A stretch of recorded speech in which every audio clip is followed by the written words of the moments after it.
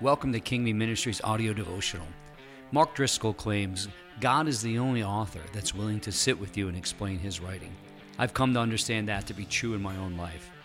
It's my goal to share with you God's word and what I believe he is trying to teach me. People are looking for a word from someone who has been with Jesus and who has faced the demons and struggles that afflict us all, and who can then offer a word of hope and liberation out of those places. I pray that's what you hear, an imperfect man who has sat with Jesus with an open mind and an open Bible, and who has heard God speak in such a way that I am compelled to share it with you. Brennan Manning says it best. He says, I'm just a beggar telling other beggars where to find bread. If you find any of this material helpful or challenging and you want others to hear it, go ahead and share it.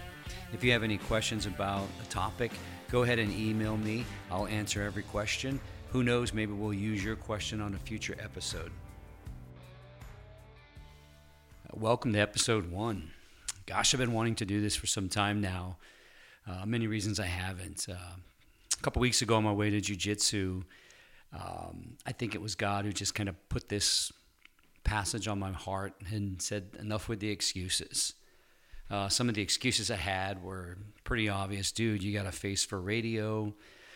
Gosh, you don't even love the sound of your own voice. Some people might not know your story, but you do. And that should disqualify you from ever opening your mouth, let alone offering to speak about God. As we start, let me make one thing super clear. I don't speak for God. Who am I to speak for God? This thing that we're starting is not me speaking for God, but rather me speaking out of an appetite for God. No doubt I have an appetite for God. I want to know him, his character, who he loves and how he loves, and how that love manifests itself in our lives today. I want to discover what he's up to, and I want to follow hard after that. I have to admit, the greatest excuse I have, the excuse that's left me on the shelf, is I just don't feel I have anything to offer God. I've been leaning on that excuse, and I just keep saying over and over again, when I have more to offer God, that's when I'll get off the shelf or get off my butt and start doing something.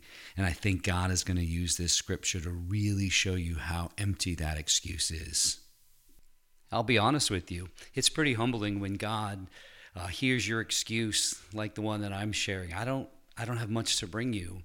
And then you hear him humble you by saying, well, you're not wrong, but that's not the point. It's not what you have. It's what I can do with what you have and what you bring to me and put in my hands.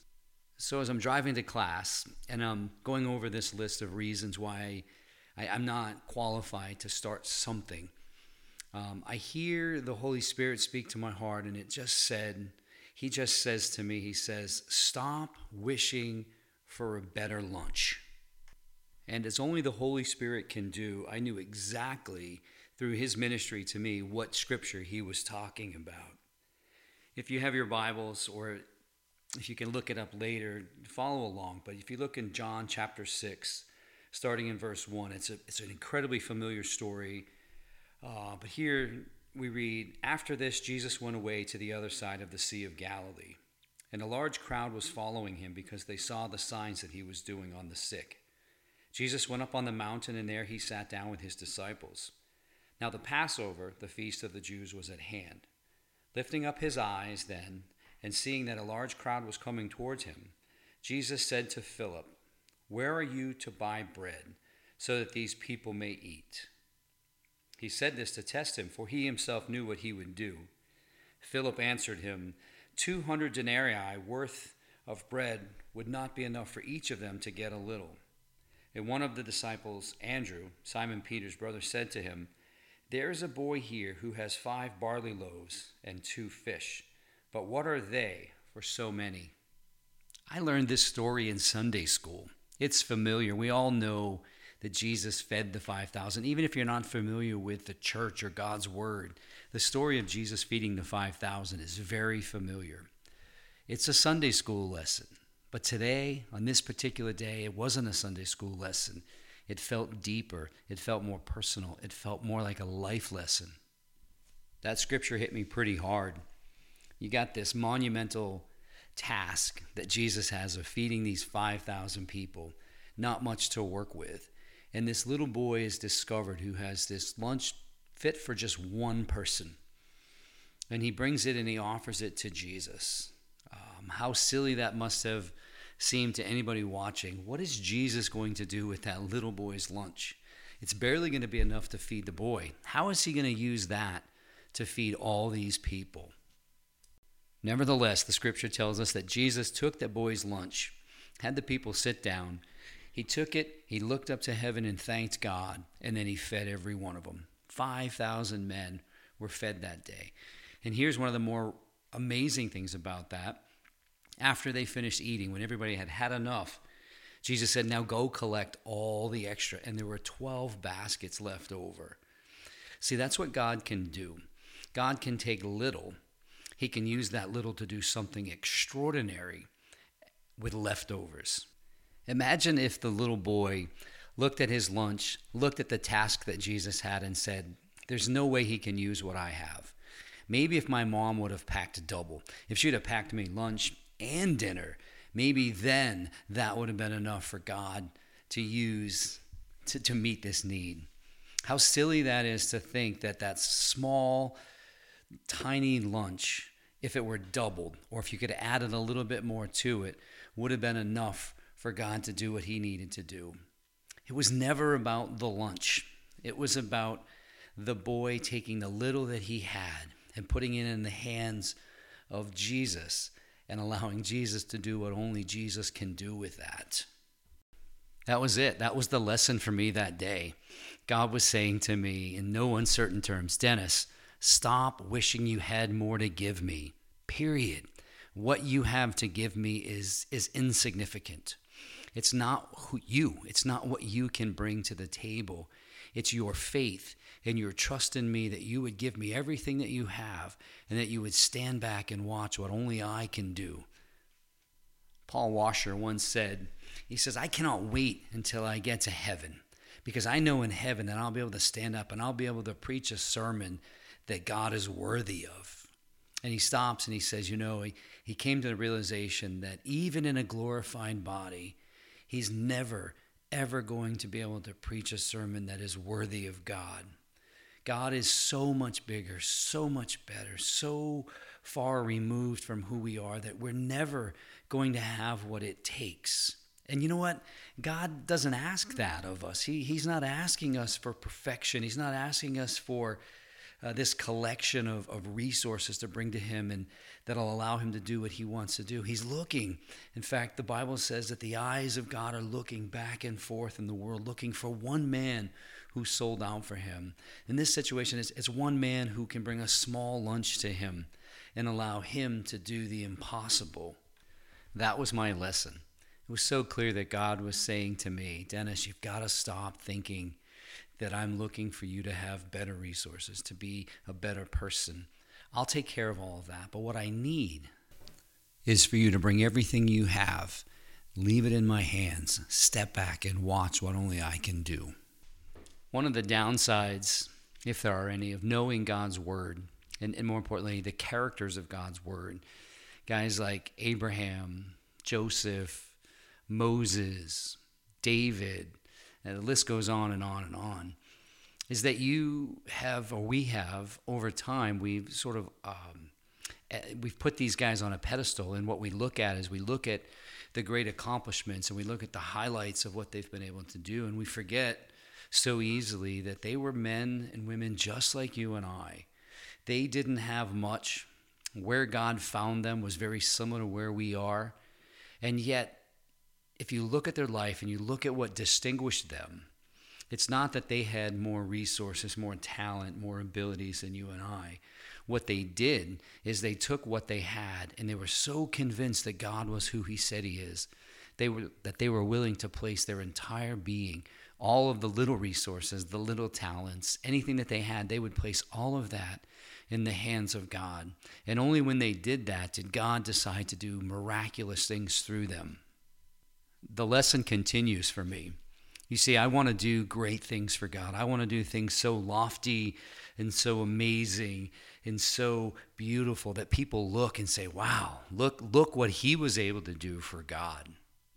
And that's where I go wrong. That's the sin of it all. I'm not the main character here. I'm not the hero of this story. There's only one hero, and his name is Jesus. And like so often, God uses his word to both comfort me and correct me. He's comforting me in the sense of saying, Dennis, if you bring me what you have and you're willing to trust me with it, and you sit back and you watch what I do, you're going to see me do great things. And people are going to look to me. People are going to grow in their trust of me. They're going to love me. They're going to let me be the Savior that I need to be in them.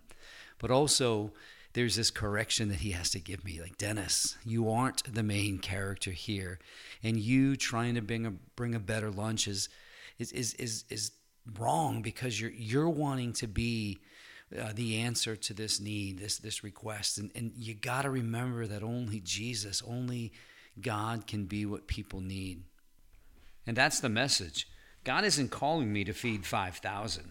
What he is calling me to do is to bring my everything to him, bring it, offer it to him, then step back and let him do what only he can do. You see, God doesn't call the equipped. He equips those that he calls. If it were up to you to build a team, you might go ahead and you may look for the smartest, the most equipped, the brightest, the most intellectual people that you can find. But God is different. God does this, according to Paul in 1 Corinthians chapter 1. But God chose what is foolish in the world to shame the wise. God chose what is weak in the world to shame the strong. And why does he do that? Verse 29 says, so that no human being might boast in the presence of God. It was D.L. Moody that said, the world is yet to see what God can do with a man fully sold out to him. He went on to say, I want to be that man. And I believe that that's what God is trying to say through this passage.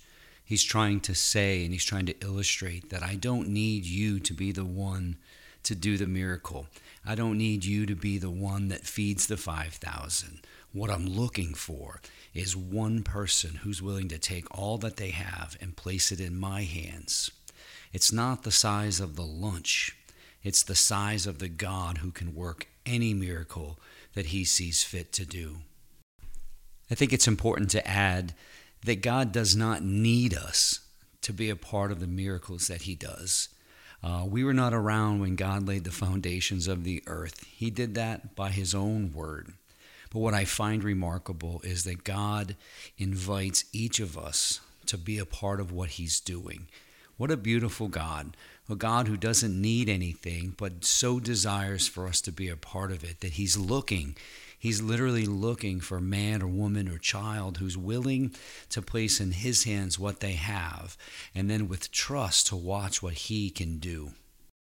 Every ordinary offering placed in the hands of God becomes extraordinary. I don't know about you, but I'm tired of average and ordinary. I want to see the power of God. And so this passage is encouraging me to no longer worry about the size of the lunch or my ordinariness or my averageness, but to start putting all that I have in the hands of God and then watching him do extraordinary and things beyond my wildest imagination. My prayer for you and I is this. Father God, your word is filled with example upon example of you taking what's given to you by ordinary and average men and women and taking that gift and using that to do remarkable and incredible things that expand your kingdom, that make your name great, that bring you glory. So, Father, that's our prayer, that we would no longer be intimidated by the smallness of what we can bring and offer to you, but that our eyes would look away from the inadequacies of us, and that we can look at the extraordinary beauty and the bigness of who you are. Father God, we offer what we are to you. We trust that only you can do what needs to be done. And so we offer ourselves to your plan and your power. And God, may you get glory for yourself with what we have and what you do with what we offer to you. Father, we love you, we adore you, and our eyes are on you. And we pray this in Jesus' name. Amen. Hey guys, thanks for joining me on the first of what I hope to be many times of looking at God's Word and trying to hear what He's saying to us in our everyday lives. And my encouragement to you in this moment, and until we meet again next time, take what you have, place it in His hands, trust Him, and see what only He can do. God bless you guys.